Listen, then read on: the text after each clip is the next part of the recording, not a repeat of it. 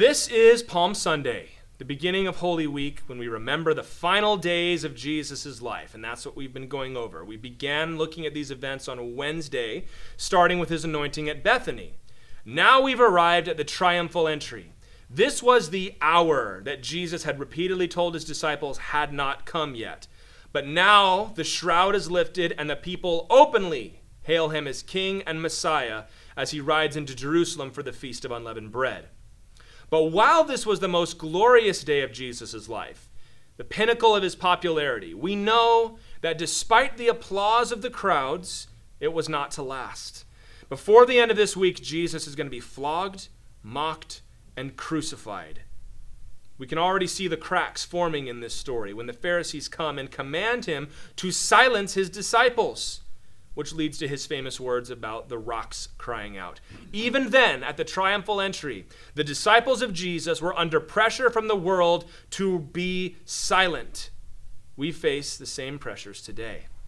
Throughout the centuries around the world, Christians have been shamed and tortured and even killed in order to force their capitulation and their silence. The world does not understand us and even hates us because we are not like them. We serve a different king, and we are looking for a different kingdom. Jesus warned us in John 15:19, if you were of the world would love you as its own. But because you are not of the world, but I chose you out of the world, therefore the world hates you. I am concerned that the church has lost this understanding. Jesus told the Pharisees that it was impossible for him to silence his disciples. But since then, so many have given in to that pressure. Not very many years ago, you remember the song Jesus Freak from DC Talk. You remember? That song made separation from the world. It was a badge of honor for Christians. It was cool to be different. But I don't think that attitude prevails anymore.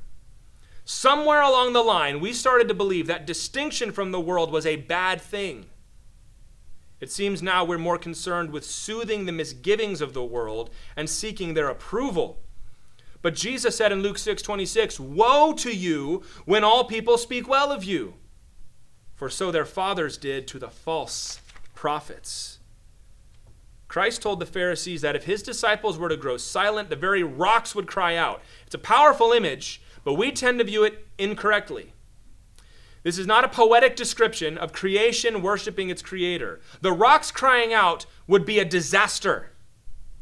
It would mean that God's people had failed to live up to the task that he had given them because there was no one left to speak. God will be glorified, regardless of the insecurities of men, even if he must compel the stones of the earth to do it. But by the grace of God, we must not give in to the demands of the world.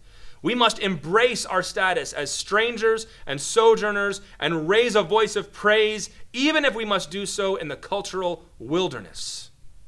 We're going to run through 4 points today that work together to teach the lesson of this passage. Number 1, we are citizens of a different kingdom.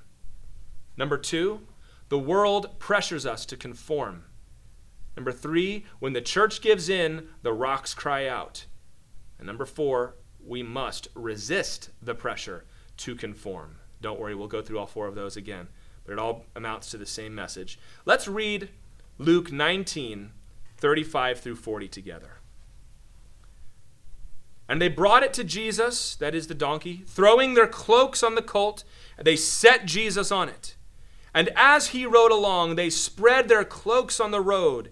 As he was drawing near, already on the way down from the Mount of Olives, the whole multitude of his disciples began to rejoice and praise God with a loud voice for all the mighty works they had seen, saying, blessed is the King who comes in the name of the Lord, peace in heaven and glory in the highest. And some of the Pharisees in the crowd said to him, Teacher, rebuke your disciples. He answered, I tell you, if these were silent, the very stones would cry out. For the last few weeks before this story, Jesus has been moving south from Galilee through Samaria and Judea to Jerusalem for the Feast of Unleavened Bread. This was one of the mandatory feasts for all Jewish men to attend, ending with Passover on that Friday. As he made his way closer, the crowds grew and grew, with new disciples being added every day from all the pilgrims on their way down to the capital.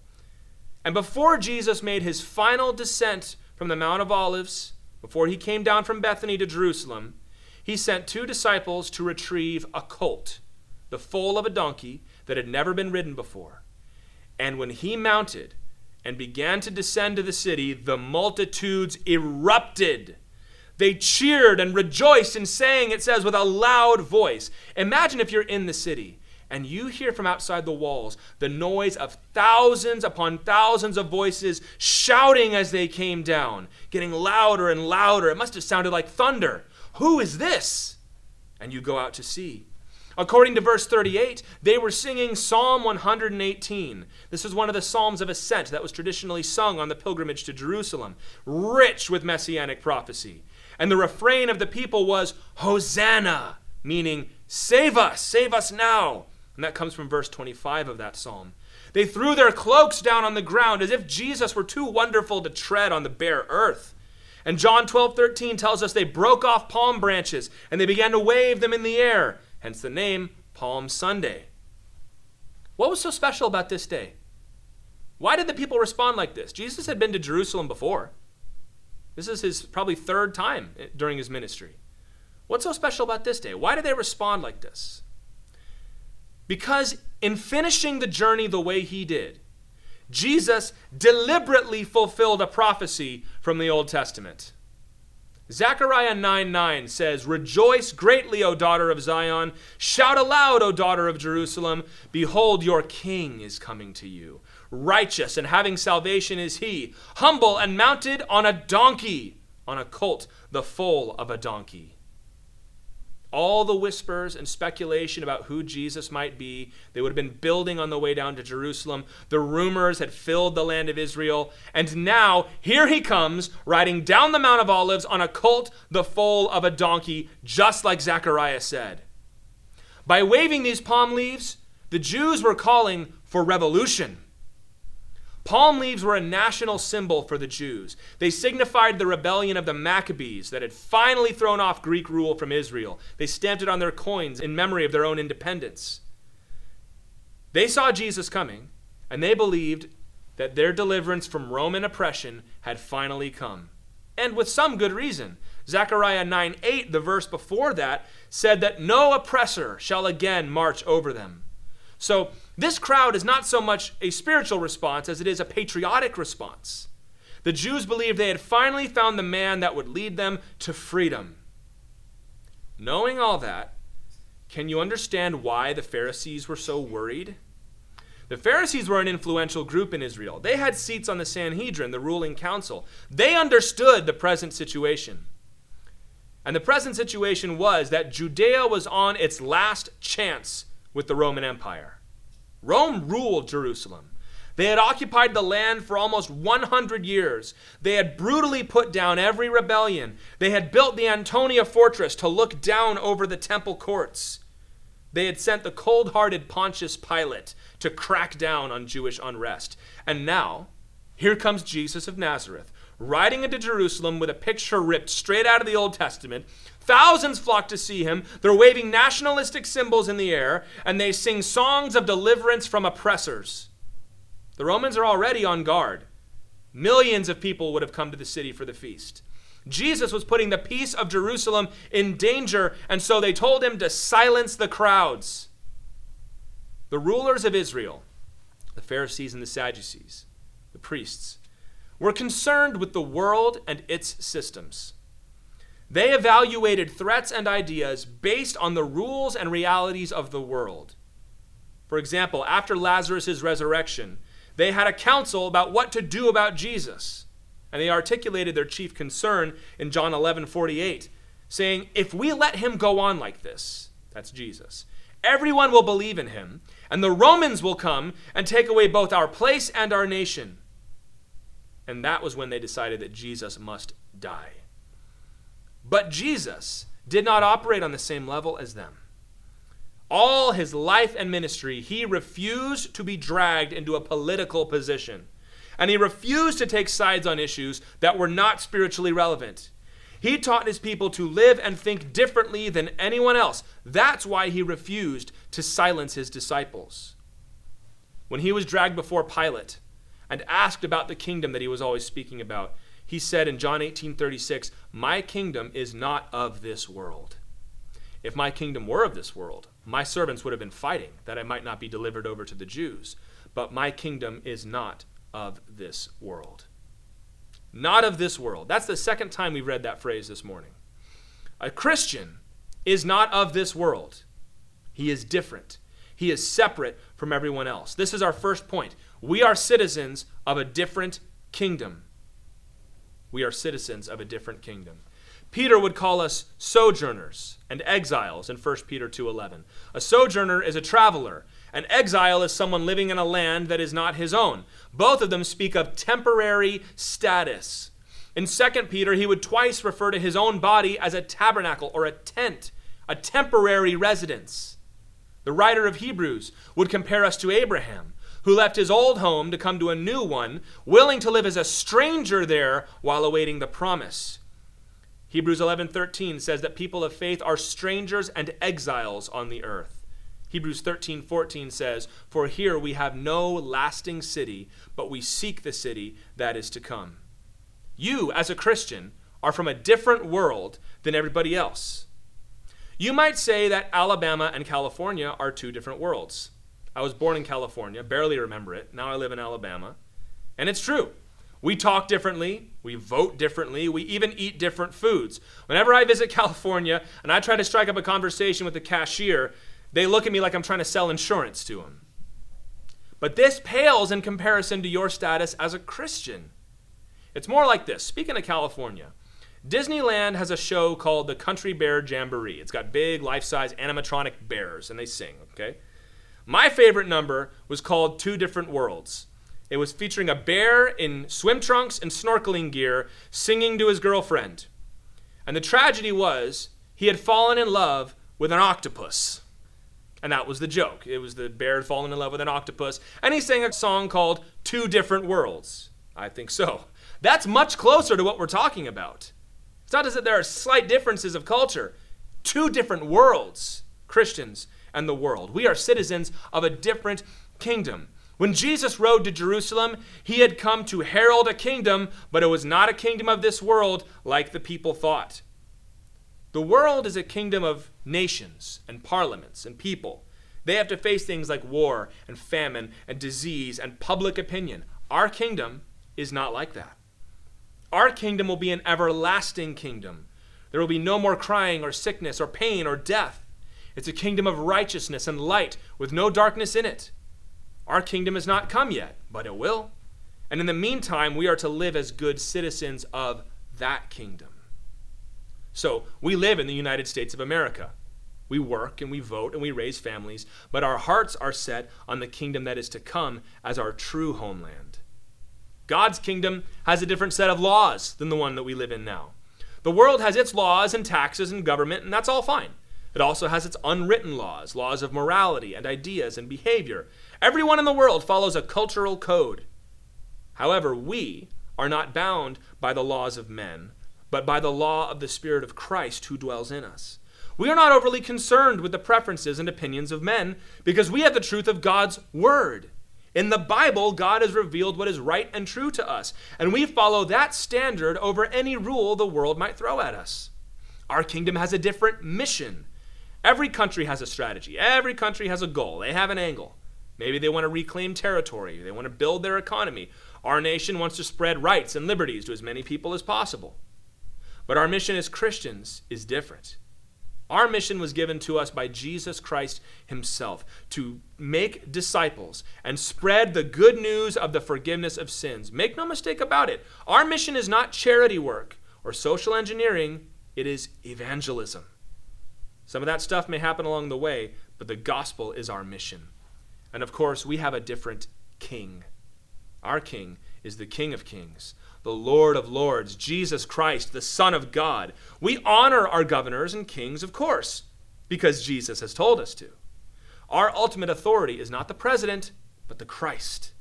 It is to him that we have bent the knee and sworn loyalty. Now, to the average listener, this all sounds very weird.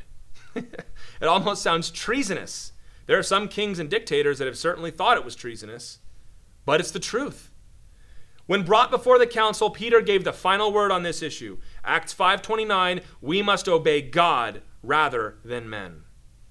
We have passed out of this world and into the sphere of God's grace, and that compels everything that we do. With such fundamental differences, we should not expect to be like the world. They believe this world is all there is. We are looking for a heavenly city. They believe the will of the people or the word of the king is law. We trust the infallible word of God. They view the problems and struggles of the nations as the top priority, while we go about the mission of evangelism. They serve a king they can see. We worship Jesus Christ. And because of this, these two groups, the world and the church, will evaluate situations differently and come to different conclusions. The disciples of Jesus saw the triumphal entry as a day of celebration and joy, but the Pharisees could only dread the political implications. Paul wrote to the Ephesians, you must no longer walk as the Gentiles do in the futility of their minds. We're not operating on the same level. We think and believe differently, and that inevitably leads to conflicts of opinion. The Pharisees told Jesus to silence his disciples on that day, but Jesus would not listen. The Bible tells us to pray that we may live quietly and go about our lives even in the midst of strong cultural disagreement, but the world does not always afford us that luxury because we are citizens of a different kingdom. The Pharisees were not content to allow Jesus and his disciples to have their celebration even though they disagreed with it. No, you see, they stepped in to silence them by going right to the man himself. And this is our second point. The world pressures us to conform. The world pressures us to conform. And this is exactly what the Pharisees had done throughout Jesus' ministry. They questioned him. They challenged him. They even tried to trap him in his words and actions. One time they deliberately brought a man with a withered hand into the synagogue to see if Jesus would heal him on the Sabbath day. Why? They were trying to expose him as a lawbreaker before the people and to have a legal violation they could hold over his head to keep him quiet. Jesus got the better of them in that situation. You can read it in Luke chapter 6 if you like. But they did not give up. In fact, Jesus' days during this following week after Palm Sunday would be full of religious leaders coming in to try and embarrass him with difficult questions. Look what they'd ask him in Mark 12, 14 through 17. They came and said to him, Teacher, we know that you are true and do not care about anyone's opinion. For you are not swayed by appearance, but truly teach the way of God. They're trying to butter him up. They're trying to set him up, really. Is it lawful to pay taxes to Caesar or not? Should we pay them or should we not? There's the sucker punch. But knowing their hypocrisy, Jesus said to them, Why put me to the test? Calls him out. Bring me a denarius and let me look at it. And they brought one, and he said to them, Whose likeness and inscription is this? And they said to him, Caesar's. Jesus said to them, Render to Caesar that which is Caesar's, and to God the things that are God's. And they marveled at him. The people demanded that Jesus view the world their way. They gave him two options, both of which were limited by their material view of the world. Pick a side, Jesus.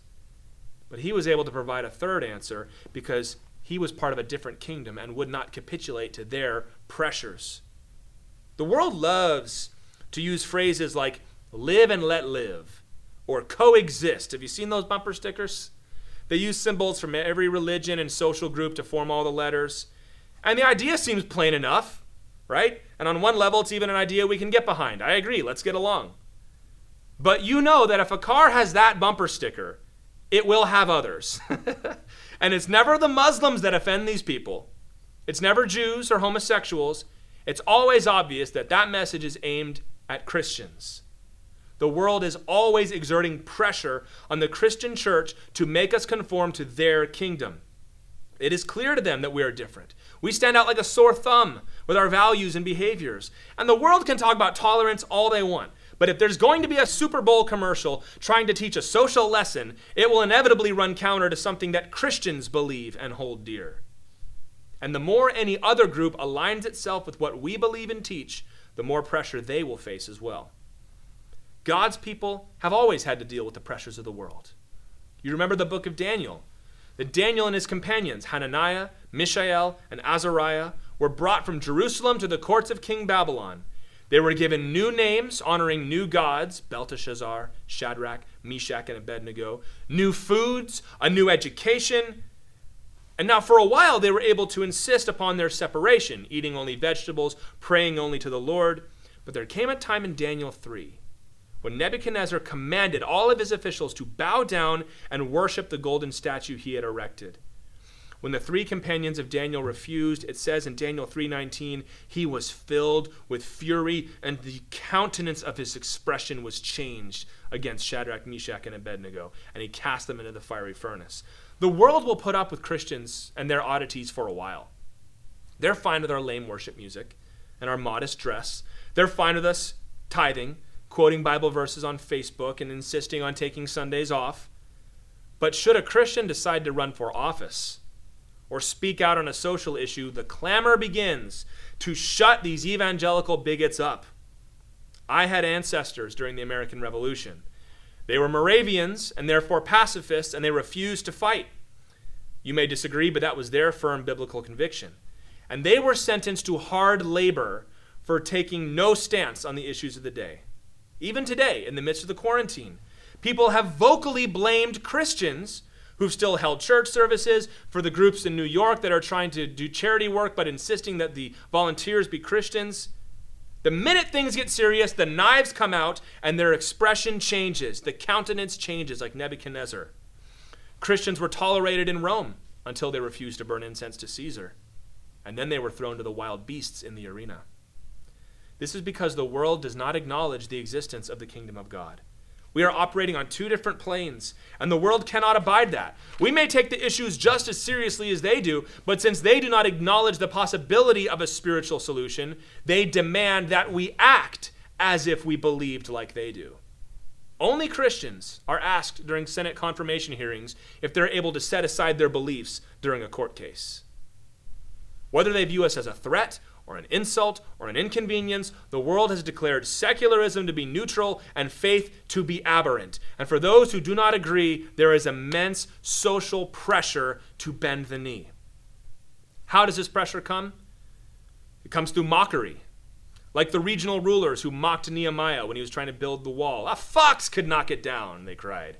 I'm sure every one of you has been mocked for your faith. When the fellows at work are heading out to the strip club and you say no thank you, there's all kinds of blasphemies hurled your way. It comes through shame, like the tweets and the op-eds that are published today. The princes that surrounded Nehemiah tried to cajole him into letting them help, calling his integrity into question. Shame can be a powerful tool, especially for young people. And there's no shortage of media personalities and college professors who are willing to browbeat Christians into submission. They don't care if you agree as long as you shut up. It comes through ostracization, where Christians are pushed to the side, not allowed to participate in society because of their faith. Nehemiah's opponents wrote letters to the emperor to have him recalled or at least forced to stop construction on the wall. Today, for example, Christians in many Islamic and atheistic countries are not allowed to hold public office. They're not allowed to vote. They're not allowed to hold property. For our part, Christians have already been hauled into court for not conforming to somebody's political agenda. How long until Christianity itself becomes grounds for being canceled, as it's called? How long, I wonder? It comes through outright violent persecution. Nehemiah's rivals tried to lure him to a peace conference where they were going to assassinate him. In Japan, in 1638, during the Shimabara Rebellion, Christians were crucified on crosses out past the tidal line, and they were drowned in agony as the waves came in. Throughout history, Christians have spent as much time in the dungeon and the gulag as they have in the seminary or the sanctuary. And lastly, this pressure can come in the form of infiltration. Nehemiah went home for a time, and when he returned to Jerusalem, Tobiah, one of his most cunning adversaries, had a room in the temple set up. If we cannot be stopped, the world will send activists and false teachers into the church who care nothing about the gospel, but only want to further their own ideas through denominational institutions. This is more prevalent than I think many of us would care to admit. Now, the issues that give rise to that pressure are different for every culture, although there are similarities. Every nation has its own moral and ideological shibboleths that we are all expected to accept. For us, we face pressure to accept naturalism, that this world is all there is and all there ever will be. It's amazing. Scientists will debate among themselves. They'll debate Darwin. They'll debate different philosophies. But the minute a Christian tries to join the conversation, they close ranks and they try to silence somebody who dares to believe in more than what he sees. Lawrence Krauss, who's a famous scientist and atheist, said that teaching your children to believe that God created the world is child abuse.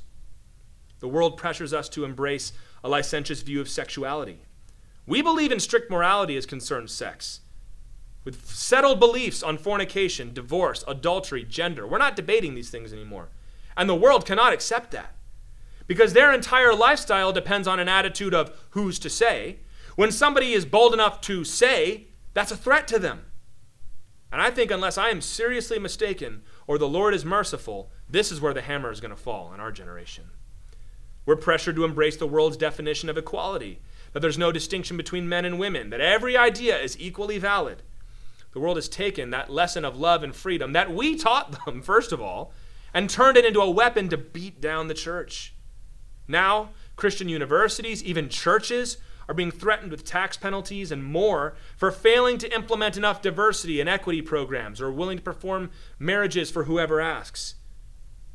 And you might say, well, I don't have a problem with diversity. It doesn't matter what the cause is. When the world begins to dictate to the church, it's never a good thing. And we are pressured to embrace the same media and entertainment that propagates those ideas. You might say, well, Tyler, you sort of dropped off the end there. We were talking about morality and naturalism and philosophy, and now you come back to TV? Really? Yeah, really. It's not a small thing.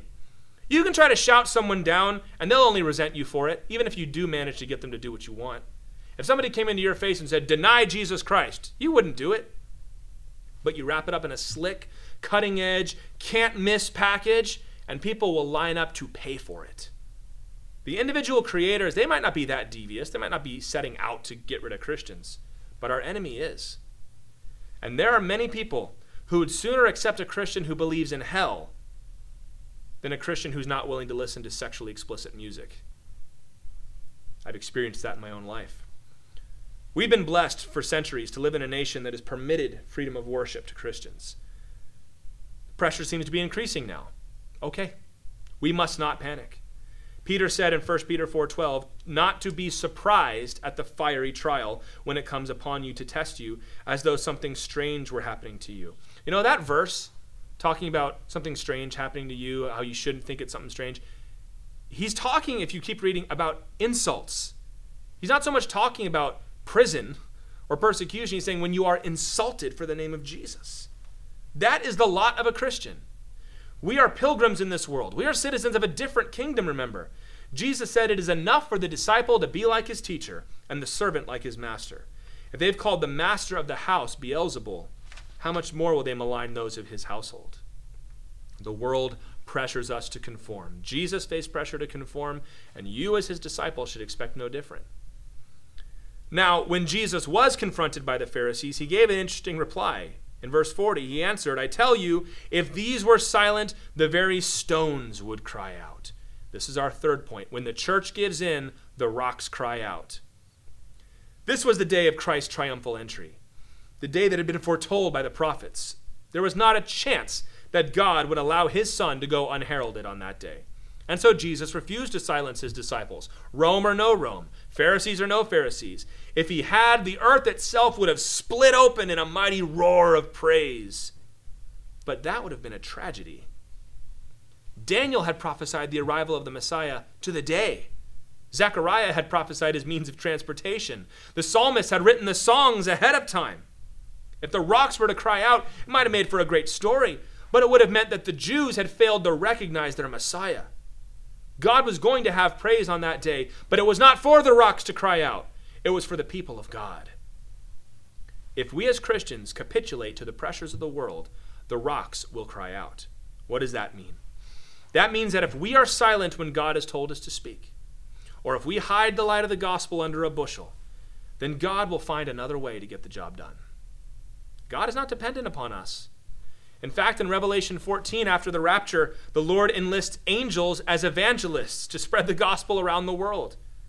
If the church silences itself, perhaps the Lord will send an unforeseen revival to a community that never knew God. He'll raise up new preachers and evangelists from people who never heard the gospel because of disobedient Christians. God forbid that the rocks would ever cry out in our day. Is it even possible for the church to reach such a point? It certainly is. The Church of Jesus Christ can reach a point where it is totally ineffective. We can do this in two ways. First, by failing to live as God has called us to live. Jesus said in Matthew 5:16, "Let your light shine before others, so that they may see your good works and give glory to your Father who is in heaven."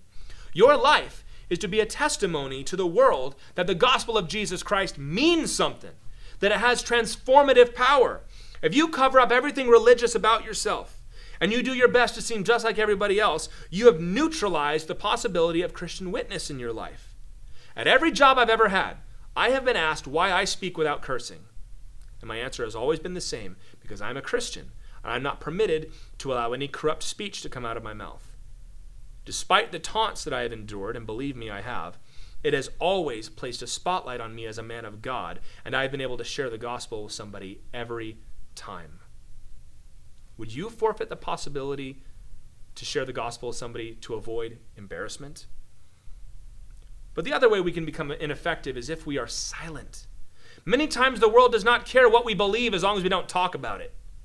And Christians are great at coming up with so-called biblical excuses why we do not have to speak about the gospel or the Bible or Jesus. Leaving aside theology for a moment, by the way, we talk about everything that interests us. We post pictures of our breakfast online. So don't tell me that you're too shy to share. You share everything. Why wouldn't you share the most important thing? The Bible commands you to speak out. In Mark 16:15, Jesus said, "Go into all the world and proclaim the gospel to the whole creation." That was not intended for the apostles. That was intended for you. We are to speak the truth in love, Ephesians 4:15, to have an answer for anyone who asks, 1 Peter 3:15. We have to speak out. We are the prophetic voice in the world. We cannot allow the world to go to hell before our very eyes. Didn't Jesus teach us better love than that? You are the salt of the earth.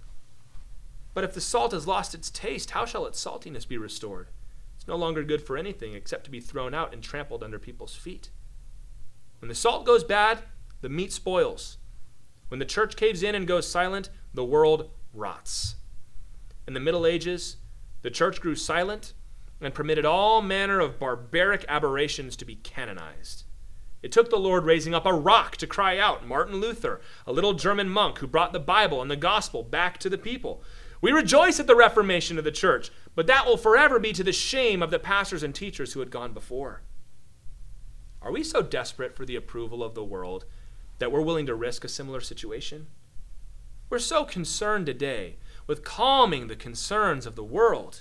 If a statistic comes out that the public thinks Christians are unloving, we will preach acceptance until the church is sufficiently chastened.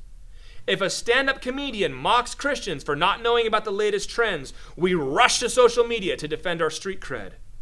If the academic community publishes a paper decrying the lack of sensitivity in our Bibles, we rush to alter the translation to their specifications.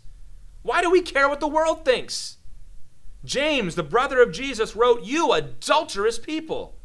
Do you not know that friendship with the world is enmity with God? Therefore, whoever wishes to be a friend of the world makes himself an enemy of God." We should not be interested in the approval of people who do not believe in God, hate Jesus Christ, and despise the Bible. We are citizens of different kingdoms. If we somehow manage to gain their approval, we should stop immediately and find out where we went wrong. "Woe to you," Jesus said, "when all people speak well of you, for so their fathers did to the false prophets." The Lord refused to silence his disciples, but we have silenced ourselves. If the church in America and elsewhere does not halt its downward progress, God will be left with no choice but to raise up a rock to do the work. Just about every denomination that has ever been born out of revival, you watch this happen. When the church gives in, the rocks cry out. But as my friend RJ used to say, I don't know about you, but I'm not going to be outdone by a rock. When the Pharisees tried to pressure Jesus to think on their level, he flatly refused. He would not tell his disciples to silence their praise or tone down their worship, and neither should we. This is our fourth and final point. We must resist the pressure to conform. 2 Corinthians 6:17, "Go out from their midst and be separate from them, says the Lord, and touch no unclean thing. Then I will welcome you." God has commanded us to be separate from the world. We are sojourners, not citizens. Pilgrims, not partners. People will say that that's really strange, but we know that in fact we are strangers. We are not of this world. We're left with only two choices. We can silence ourselves, shut ourselves in the churches, and do our best to look just like everyone else, or we can resist. If we fail to fight, we will fade, and I cannot accept that. It's time for us to recalibrate our hearts and our minds and our Instagram accounts to reflect the authority of the kingdom of God. If people were to look at you and not know anything about you, would they be able to tell that you're a Christian? Or if you tell them, would they go, oh, wow, I didn't know. Oh, that's a tragedy, you guys. The odd thing is, everybody from the New York Times to the Disney Channel is telling us to be different and embrace what makes us special. We hear this all the time. We love to be unique. I'm going to get my own special iPhone cover so that it doesn't look like everyone else's. I want to wear what everyone's wearing, but I can't just look like everyone else. I got to find a way to make it my own, right? We love to be unique, so why wouldn't you lean into your identity as a Christian? Take joy in being an outsider because it means you're an insider in the only circle that will ever matter. How do we do this? How do we resist this pressure? I'm going to give three things. So number one, you start by managing your influences. You live in a unique time in history where you can decide who you want to listen to 24 hours a day. You're not stuck with whatever preacher is in your town. You're not stuck with whatever heretic is preaching in the city square. You're not stuck with the books that you had to buy the last time the book wagon came into town. You have access to everything. There is a superabundance of books, movies, music, television that you can access anytime you like. So listen, Christian, curate your influences. It doesn't affect me. Yeah, right. You're not 15 anymore. It's time to move past that, don't you think? Curate your influences. You don't need to be listening to music that is going to acquaint you with perverse sexual acts, or watching shows that don't teach you anything except how to curse effectively. Fill your mind with the things of God. You have more access to Bible teaching, theology lessons, Bible translations, and background knowledge than ever before. Don't waste it for another 10 episodes. Number two, not only that, but we need to work together on this one, you guys. We as Christians need to let the gospel and the Bible order our conversations. I think we have learned quite enough of the lesson against Christianese, don't you? You know, Christianese, using phrases that sound religious, but you kind of use them hypocritically and no one knows what you're talking about. Fine. We've learned that lesson because it has become an excuse to deride the church. You've seen this, haven't you? Oh, I'm just teasing at the church. We do some funny things, and it turns out that you're running down the Lord's church in order to get a couple chuckles out of the world. At its worst, I think it has revealed the widespread epidemic carnality of American Christians. When somebody comes out and jokes about whatever commandment that we don't abide by, and everybody kind of chuckles and goes, oh yeah, that's so funny, it's so relatable. Wait a minute, are you saying that we're all secretly ignoring the commandments of Jesus? That's a problem. I think it's time for us to reclaim our interactions as a sanctifying thing. When we meet together, it should never be awkward to talk about God or his works or his word. Choose your friends wisely and don't evaluate a church for its social benefits. Who cares if the people at your church are boring or lame or obnoxious? We've got to stop picking churches that way. We've got to stop picking churches based on demographic details too. The church needs old and young, rich and poor, all nations, all backgrounds. We've got to stop separating ourselves into groups so that we can feel comfortable. We are brothers and sisters in Christ. We have to come together and let Jesus knit us together. That be what we have in common. Together we can provide the right kind of peer pressure for each other. But number three, ultimately, in order to resist the demands of the world, you have to rest in Christ Jesus. If you cannot strengthen yourself in the Lord, you will look elsewhere for validation. That is always a dangerous thing. But it's not necessary. The Lord has promised to be your all-sufficient Savior. He's your comforter and your teacher and your father and your friend who sticks closer than a brother. Immerse yourself in the things of God, as Paul told Timothy. If you feel like you don't get anything out of the Bible or prayer or church, get out of the shallows, my friend. Don't just read a devotional verse. Study the Bible. Don't just pray, fast and pray. Don't just go to church whenever you feel like it. Force yourself to go every time and even step up and volunteer somehow. Dive in deep and you will see the wonderful things in the law of the Lord. We're never going to be on the same page as the world. Even if we can agree on certain things, we're looking for a heavenly city and we're just passing through this one. You must recognize that and accept it. If you find yourself constantly talking down the church and explaining away any tough Bible passage, you might be capitulating to the pressures of the world. You must resist it. How far? To the point of suffering and death if necessary. Don't spend your life trying to find out the minimum commitment needed to follow Christ. There is no minimum commitment. There's only death. Taking up your cross to die alongside your Savior. The world needs your voice and your testimony. There are people who can only be saved through your ministry. How can we try so hard to be just like the world when the world is desperate and dying in the despair of sin? Our country today faces widespread depression, pornography and opiate addiction, the destruction of the family, and we have the solution in Christ Jesus. We do no one any favors by trying to be just like them. Take up the mantle that's been handed down to you by the saints who have gone before. It has never been easy to be a sincere Christian. Read your history. But there have always been faithful men and women in God's church. Will you be one? If not, I solemnly warn you today. If you spend your whole life trying to figure out what you can get away with, you may one day find yourself on the opposite side of where you always thought you'd be. The Pharisees loved the law. They claimed to know the Lord. The coming of the Messiah was their greatest hope.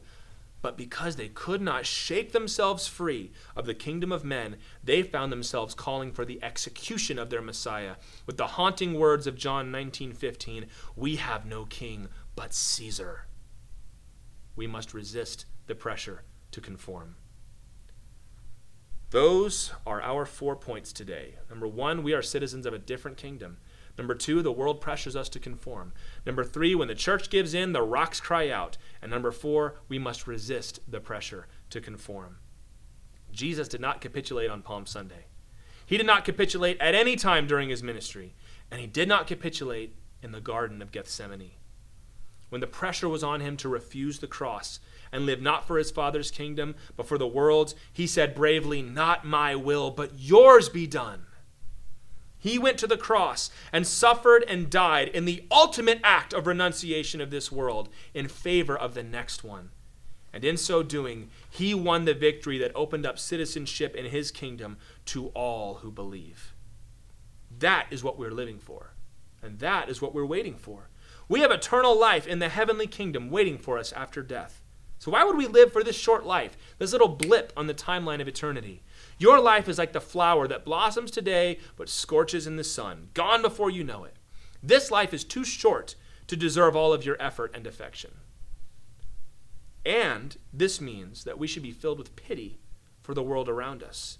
If this message today causes you to be filled with anger and bitterness, you're like, "Yeah, Tyler, get him again." You got it all wrong. And you need to pray to the Lord to change your heart, because that's not the attitude we ought to have. It is true. 1 John 2:15 tells us, "Do not love the world or the things in the world." If you're defining the world as I have been today, mostly as a corrupt system of wickedness, yes. But there's another sense that we use that word world. A place filled with people destined for eternity in hell. And Jesus, according to John 3:16, loved the world. This is why we can even endure suffering at their hands. Because as Jesus said, they know not what they do. Don't let the rocks cry out, Christian. Pray for the citizens of this world's kingdom. Weep for them. Love them enough to tell them the truth. Let your light shine before men with all the brilliance of the glory of God. And if this sounds foreign to you, if the kingdom of God is as unfamiliar to you as a kingdom on the moon, let me say that today can be your day of transformation. This is the hard truth, but you have to hear it. You have offended God by your sins, and you are destined to suffer his wrath forever in hell. Death will provide no release for you. Only eternal torment awaits for you beyond the grave. But there's good news. The reason Jesus came down to Jerusalem in the first place was so that he may die on the cross. He took the penalty for your sin on his body on the cross so that I could make this offer to you. Everyone who calls out to God and asks for forgiveness will get it. If you repent of your sins, you say, "I'm done. I'm not thinking this way. I'm not living this way anymore." if you believe that Jesus died and rose again, if you commit your life to him as the Son of God, your new king, your destiny will change forever. You will gain a new citizenship in a kingdom yet to come. There's nothing you must do to earn it. It is the free gift of God, and he's extending it out to you. Why live your life for the fleeting pleasures of this world when there is an eternal kingdom waiting for you on the other side? Well, hold on, you might say. Are you asking me to sign up for all that pressure and persecution you just talked about? Yes, I am. Why? Because the glories of the abundant life in Jesus Christ and the hope of eternity are so wonderful that all the rest of it pales in comparison. So much so that to try and minimize it or to go back to the way we were is utter foolishness. That is the message, Christian. That is a message worth dying for. More than that, it's a message worth living for. Living loud and proud, as they say. Don't expect the love of the world. You are not one of them. If you were of the world, Jesus said, the world would love you as its own. But because you are not of this world, but I chose you out of the world, therefore the world hates you. If you can accept that today, the pressures will come, but the pressures of the world will hold no more temptation for you than they did for Jesus on Palm Sunday. Never give in, never give up, and never, ever be silent.